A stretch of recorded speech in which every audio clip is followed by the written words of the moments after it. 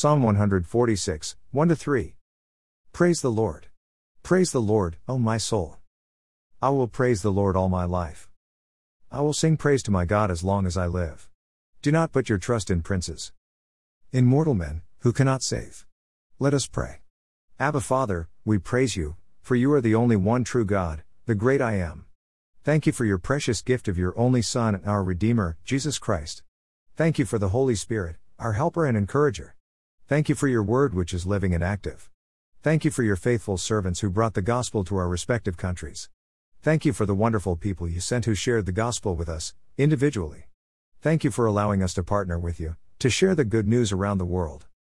Our Father in heaven, we love you and worship you. Whenever we look to you and see how great you are, every problem seems so small. Yet we thank you for the gift of prayer, of talking to you and listening to your heart. We now pray for the world. We pray for St. Martin in the Caribbean, a tiny island with the French north and the Dutch south. Surrounded by similar islands with crowd-pleasing beaches, nightclubs and casinos, we understand it's the playground of the rich and famous, where many who live and work there consider themselves Christians. We remember your words, Lord Jesus, that it is easier for a camel to go through the eye of a needle than for someone who is rich to enter the kingdom of God. Yet you've also said that with God, all things are possible. And we consider the unspoken loneliness, pain, emptiness, fears and insecurity, and also superficial, fractured and abusive relationships, and the realization that there are things that money can't buy or solve. When we consider the numbness or silent screams behind plastic smiles and vacant stares, we pray with compassion. Merciful Lord, we pray that the Holy Spirit will sweep across the land, and stir the hearts of the lost, that they may come to recognize the emptiness of many of their preoccupations and pursuits, and be found by you.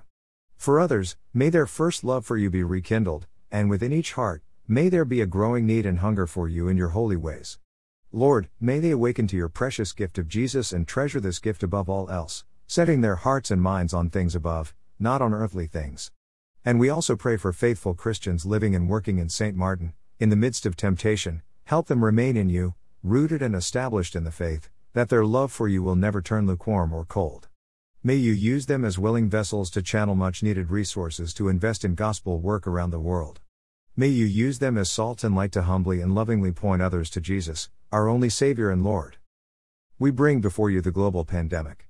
With the death toll exceeding 5 million, may you comfort the bereaved. In your mercy, may you heal the sick, and may your peace be with their loved ones. Above all, as many ponder the brevity of life and what actually happens after physical death on earth, may many more turn to you, Lord Jesus. Light of the world, may you shine into all the places that are trapped in spiritual darkness, and open blind eyes to finally see you. Creator God, we confess that in terms of creation care, we've failed to treasure the world you have created for us to live in. Forgive us, Lord. In your mercy, Lord, please help world leaders and businesses to work together to address the global climate crisis. As individuals, help us also do our part, Lord. Yet we also remember the scriptures, and pray that even as all creation groans in our imperfect, temporary home, we can, with hope and eager anticipation, look to the new heaven and the new earth. Lord, we pray for Christians around the world. As Advent approaches, help us Christians and churches, as we prepare for Christmas. Whatever the circumstances, help us not forget that the real reason for the season is Jesus, the greatest gift of all. In times of plenty and in times of scarcity, and in season and out of season, may we learn to care for and share with others, and worship you with joyful and thankful hearts. For we know we worship not the gifts but you, the giver of life and all things good. Last but not least, we pray for those who need your comfort, peace and healing touch. In silence, we bring before you those we know. Help them not lose heart, Lord. May the joy of the Lord be their strength. And as they are being renewed inwardly day by day, may your power within each heart shine through these jars of clay, that all may see God at work. And for those who do not yet know you, we pray that today, if they hear your voice, they will not harden their hearts, but will receive you with gladness. Lord, we also pray for your grace and favor upon the medical teams. May they see your hand at work in their lives and those around, causing them to praise your name. Father, Son, and Holy Spirit, you alone deserve all praise. Thank you, Lord God, for hearing our prayers. We know that your thoughts and your ways are higher, so we thank you in advance for answering all our prayers, trusting in your perfect will and timing. In Jesus' mighty name, we pray. Amen. Photo by Oziel Gu OOF3 mesonpexels.com